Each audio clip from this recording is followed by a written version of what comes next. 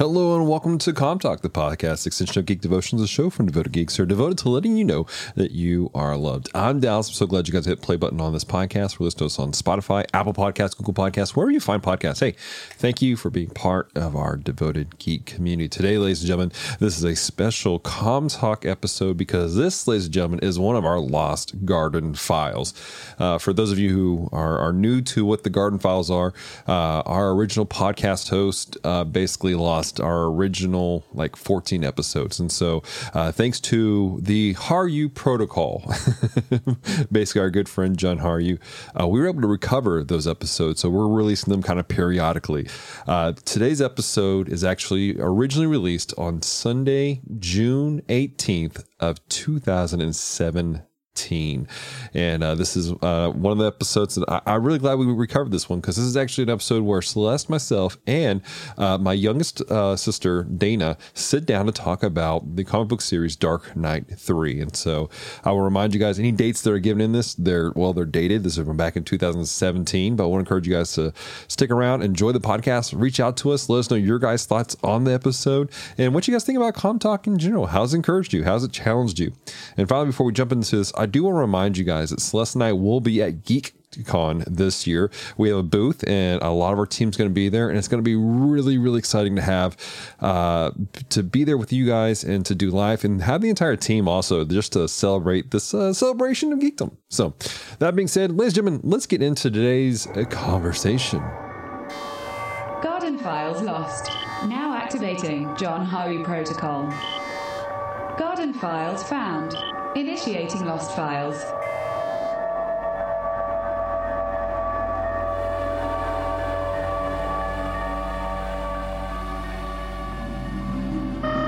Captain, we have a proximity alert with the planet Geekery.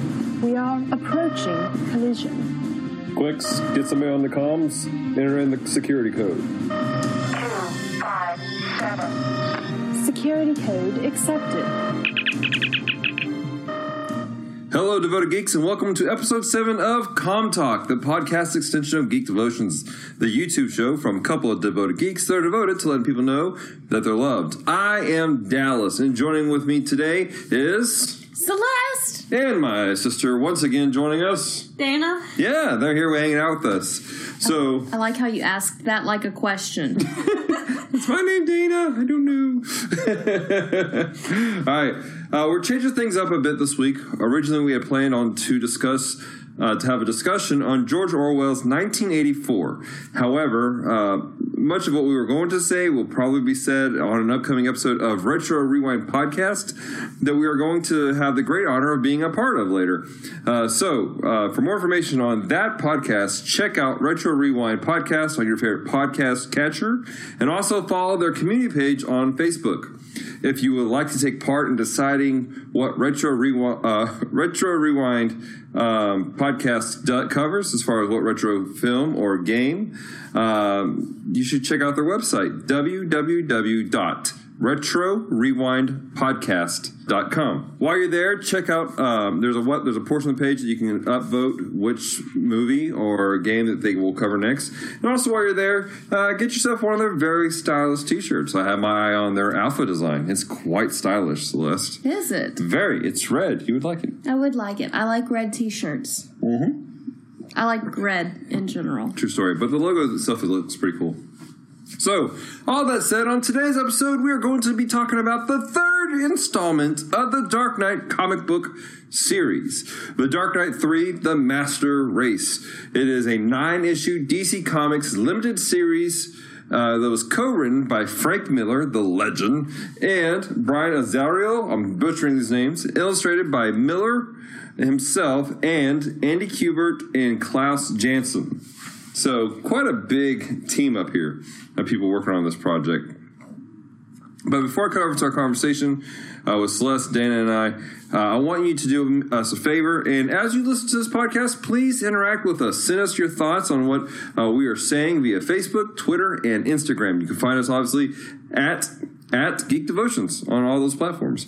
If you're watching this on YouTube, leave some comments down below. That'd be pretty cool. That'd be pretty amazing, actually. And also make sure you stick around to the end of the show to hear who is our amazing devoted Geek of the Week, and also how you can be next week's devoted Geek of the Week. Whew, mouthful. All right, so if you're not familiar with Dark Knight 3, this is the sequel to Frank Miller's 1989 Batman miniseries, The Dark Knight Returns, and also the 2001 miniseries, The Dark Knight Strikes Again. Dark Knight Returns, side note, was made into a 2-part feature-length movies that were animated. That says 1986, but you said 1989. Oh, you're right, 1986. My bad, guys. Didn't mean to say that. 1986. My bad. But anyways, but it was made into a 2-part miniseries, or not miniseries, 2-part movie, feature-length movie. But we watched that. Well, at least we watched the first one. You and I did, Celeste. Is that the one with the redheaded girl? Mm-hmm. Yeah, I liked that. Mm-hmm. The redheaded girl plays Robin. Mm-hmm. Like, she doesn't play Robin. She becomes a Robin. Yeah. It's pretty cool. And Dana looked confused. She did. Yeah, if you're not familiar with it, it's kind of a... what's the word I'm looking for? I don't want to say post-apocalyptic, but it kind of has that feel. It takes place several years past Bruce Wayne's prime. At least the original one did. The Dark Knight Returns. And he's a little old. He is. He's a bit aged, and he has a sidekick named Carrie Kelly, who, as we discussed, is Robin. And she is, she loves the idea of being Robin. And when Batman makes his return because of a series of events that take place, she's like, I'm going to be your Robin, whether you like it or not, Jack. And so he trains her up. Which is actually very fitting, because didn't one of the other Robins do that? Yeah, it was a little bit different, though. You're talking about Tim Drake, but his whole thing was more of a Batman needs a Robin. He could see that Batman was like really faltering mentally, but in this world, none of that ever happened. Oh, see, in this universe, the Dark Knight universe, as some people have called it, Batman didn't have any Robins past Dick Grayson. Oh, Dick Grayson died. Yes, and so he took on. He kind of went downhill from there. And then the second book, The Dark Knight Strikes Again, really weird stuff. I really didn't care for Dark Knight Strikes Again, personally. Okay. As much. It was, I don't know, the writing was weird. The artwork was kind of off for me. But also, it was a little more adult-oriented than I prefer. Oh, yeah. Like, I'm good with adult books. You know, I want some thought behind some stuff. But it was just too explicit for me for some places. But in that one, Dick Grayson comes back as the Joker, and he's like, and him and Lex Luthor do some crazy stuff. Anyways, that's ridiculous. But anyways, if you look on Wikipedia, you look at the description of what happens in this new book, The Master Race. It reads that it is the continuing of the story of an aged Bruce Wayne resuming his identity as a crime fighter, aided by his sidekick Carrie Kelly, Robin, and featuring an ensemble of DC Universe characters, including Superman and Wonder Woman. In Dark Knight 3, Ray Palmer restores the inhabitants of Kandor to full size, but they immediately begin to terrorize the Earth. Batman sets out to assemble his former allies against the invaders. Now, why does it say former allies? Do he and Superman and Wonder Woman have a falling out? Because I know that they're kind of, like, they have their own book series, all three of them together. They're kind of intricate because they're the three major characters in the DC world. Like, so did something happen to make it former, or is it just because they're all old now, except for Diana? Because hello, well, it's kind of a bit of all the above. I mean, you gotta remember, you have to put out everything you know about comics for this, because most of it didn't happen. Okay, like for example, in this one, you discover that Superman and Wonder Woman had a child. Well, we found out in the previous book that they had a daughter named Laura, and she's like half Kryptonian, half Amazonian, and she's being raised by Wonder Woman. Well, that's probably a good thing. Right? And then... But what happened to Lois and Steve? I don't know. But, It doesn't really go that... I mean, they got to remember, Superman and Lois Lane Superman and Wonder Woman don't age. So... in this world, they might have already... Yeah, pretty much. Yeah, so, okay.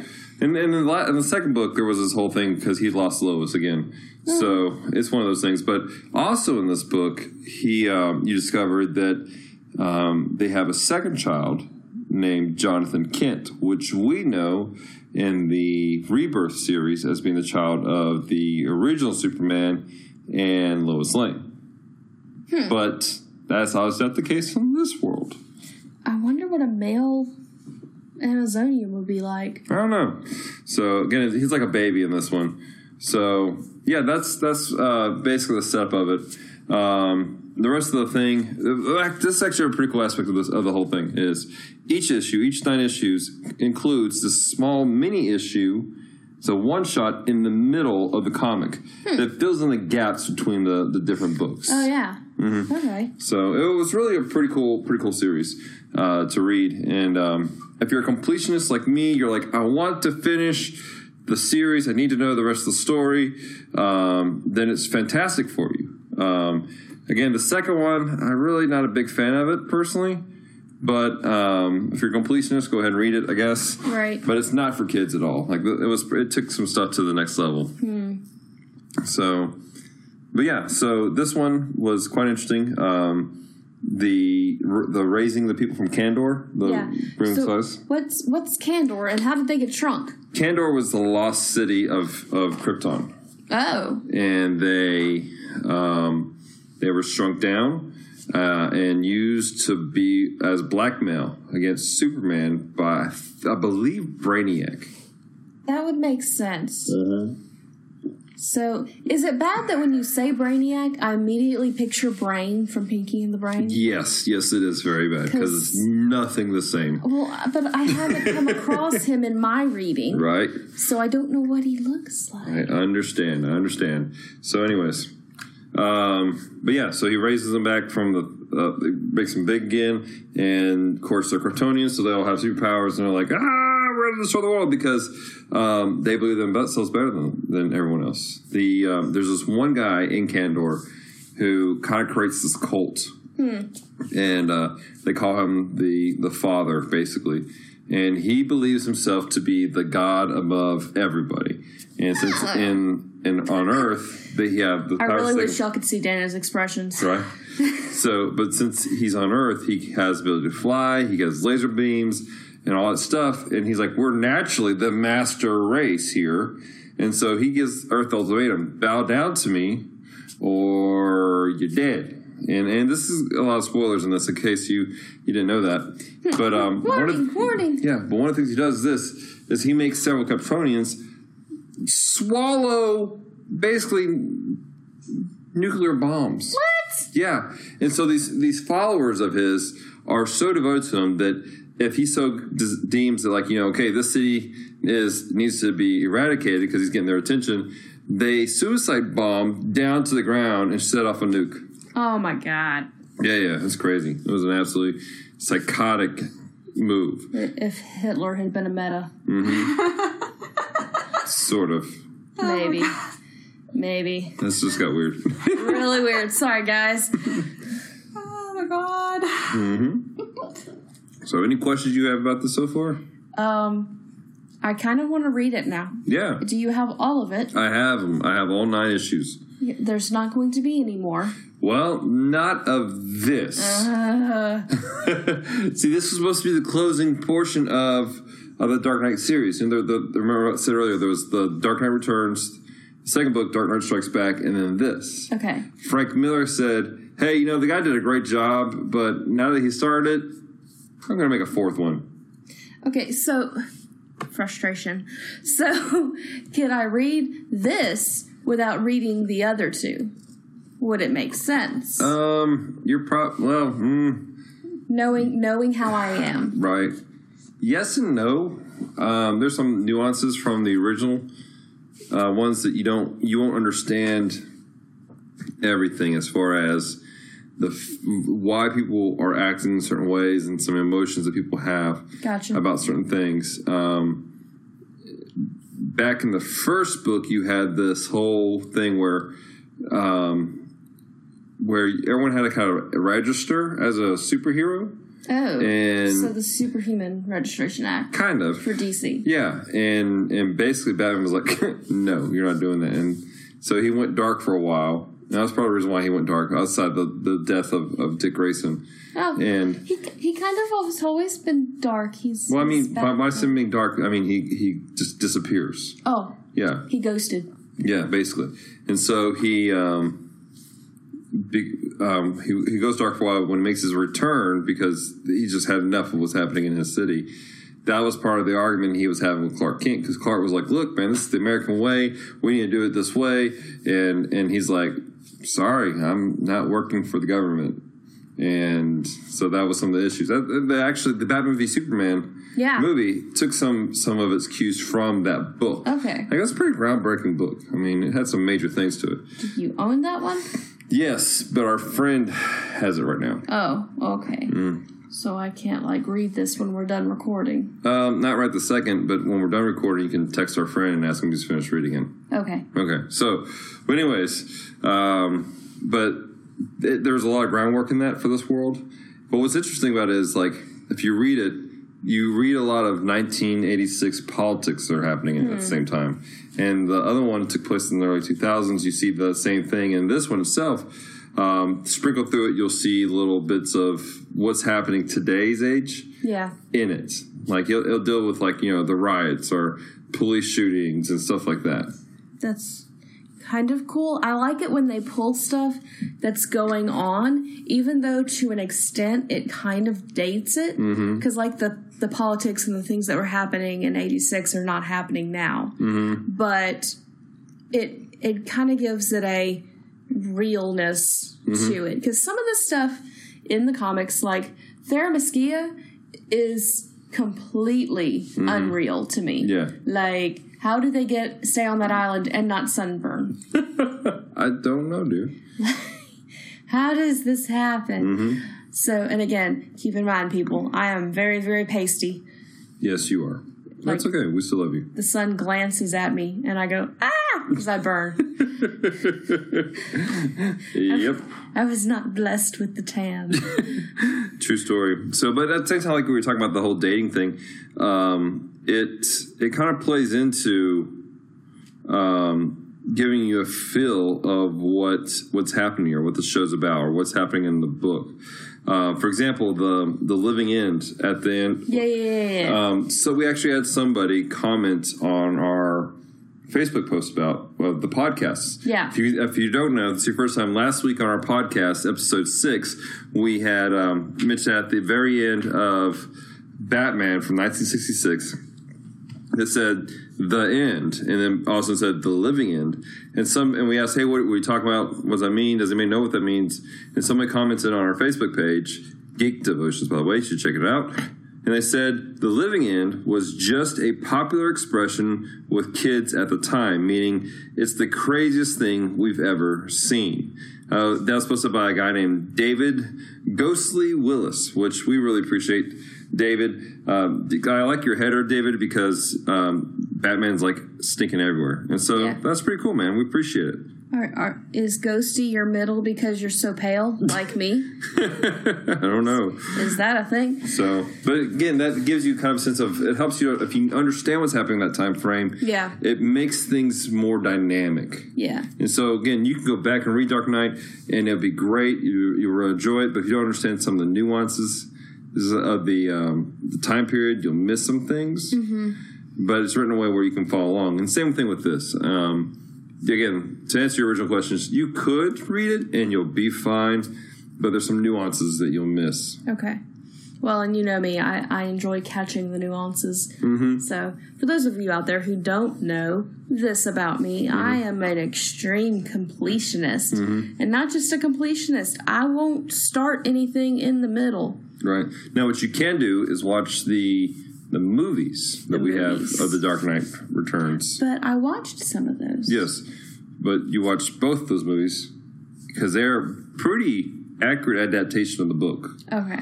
And then you can read the second one if you want to, and then read this. Okay. And then in November of 25th, we can ask our friends at Excalibur Comics to put on hold the books that are coming out for the 4th series, which will probably take 2 years to come in, because that's how long it took. Because this took basically 2 years for it to finish coming out. 9 issues, about a year and a half, 2 years. I'm not sure that I'm completely okay with this. Like the first issue came out before we got married. I feel like they're trying to pull a Sherlock. Maybe. Like 3 episodes every 2 years. Right. So it was crazy. For some reason, people keep coming back. Because it was good. Because it was good. Yep. So, but yeah, so that was that. Any other good questions about this? I don't know. You don't know? Probably not. Right. Now, I'll tell you an interesting dynamic about it that really stuck out to me about it. Yeah. Was the dynamic of Bruce and Carrie, which we've seen from the beginning. For the first one, this interesting dynamic of that whole thing, all the way up to, but even with Bruce and Laura, his daughter, and that is the whole. Bruce is not Bruce. I'm sorry, Clark, Superman, and Laura. Okay. So Superman and Laura, Bruce and Carrie, or Superman and Carrie? No, Bruce and Carrie, and Superman and Laura. Okay. So, but the dynamic of that, where you had this fathering thing, the beginning of the series, Carrie is wearing the Batman outfit, and she's telling everybody that Bruce is dead, and he's not. He's not dead. And I'm not really sure why. Not dead yet. Yeah, pretty much. But I'm not really sure why he did that. She did that clearly, but it was almost kind of to let the world know, or it was almost like a way of trying to tell the world, Batman may or may not be dead. It's to keep the legend alive. And there's this dialogue on the front end where Bruce is like saying that, he was really beginning to lose steam. And he was really starting to not function very well. And, but Carrie was no, she refused to believe it. And she was continuing to fight harder and harder as now Batgirl. And her Batgirl costume is kind of intense. Yeah, that's pretty cool. And it actually changes at the end of the series, too. Really? You got to see it. But you had this whole thing going on. And he says that as they were going, he found himself caring more about her than the mission. And it wasn't right for her, because she would be so passionate about the mission, she would become reckless. And for him to care more about her than the mission, which is a complete switch up for who Bruce is. Yeah. He's normally I'm all about the mission, at least in this world. It was a very different dynamic. Well, and so he had to. So that's the reason why he was like, I have to kind of put this down. And so he does. But when this whole thing with Kandor comes up, and they're making his ultimatum across the world, then he's like, I have to come back again. And this takes place 3 years after the second book, which the second book everything just goes down the toilet. Well, I think it's interesting though, and it kind of that would be an interesting dynamic, because if you have someone who is so focused on one thing that they're almost reckless, having someone to go, hey, that's not a great idea, is a good thing. Like that's just a good idea in general, having someone to kind of balance you out, to double check you of, hey, are you good with that? Are you praying about that? Sure. Having that in your life. So accountability and mentorship is a good thing. Absolutely. Well, then on the flip side, you have Laura and Clark. And it's one of those things where she has, she's getting to that age, rebellious stage of things. And so she's she doesn't want to listen to her mom. She doesn't want to listen to Clark. But she's trying to grasp hold of something. And so then all of a sudden, here's these people from Kandor who are we're your people. You belong to us. We understand you truly, because, you've been lost in this world where, of all these humans, but you're truly Kryptonian, and we're the only ones who really understand you. And so she falls for that. Even though she's half Amazonian? Mm-hmm. And so she falls for that. Well, because she feels like an outcast to the other Amazonians. Oh, yeah. So she falls into this trap of being who am I really? And these people are giving her an identity. They're like, you are one of us. And these, of course, are the wrong people. They're not really the true Kryptonians that Clark really remembers and believes in. Yeah. And so she goes with them. She joins this cult, basically. Gosh. And there's this dynamic where Wonder Woman and Superman they're trying to rescue their daughter and try to help her understand that there's more to this than what she sees. Yes, you're all powerful. Yes, you have these abilities, but you need to not look down on these people. You have these gifts for a reason. Yeah. And it's not just for yourself. Like what the cult was saying was the purpose of their gifts was just for themselves, to rule people. And so because of all that, things get really crazy and real dicey. I'm trying not to get too much detail. But with the very epilogue that takes place, and he's talking with Laura, and she still doesn't understand, but she's willing to learn. And so it ends, like he's talking, he's explaining to her, like, about, he wished he could say that, he was wrong. It was just, him being human, but he's not human. And so, but growing up on Earth, he's learned to appreciate certain things, and that we need to understand what it means to be human, truly. And Laura is kind of like, she's kind of in the background, they're talking, and she's wearing she has this blue outfit with red stockings and like the Superman S on her chest at all times, and her hair's kind of pulled back in a ponytail. Okay. And he's kind of getting dressed as Clark Kent. And the last panel, she's dressed like a normal human being, and he's walking out as Clark Kent, and she's like, well, just, teach me. And so you have this great moment of like, she realizes what was wrong with the situation, but she's willing to learn to understand her father better. And so I really appreciated that. And it's kind of cool that we're talking about this today, because this is coming out tomorrow, which would be Father's Day. And that is the whole aspect of fathers where, fathers are so intent on, they're always got this vibe. They have to be strong. They have to be powerful for their kids. They have to be on point for the kids because they need to be that rock for them. Yeah. But, for Bruce, for his failing, he was failing at it. He didn't know how to protect his daughter. Carrie wasn't his daughter, but he was trying to protect her like she was still a kid. And what's cool is at the end of the book, there's this revelation. She's changing her costume. She's like, hey, let's try this Batgirl stuff. I'm Batwoman. And he's having this thing that goes, I'm actually learning from her now. She's not just a child.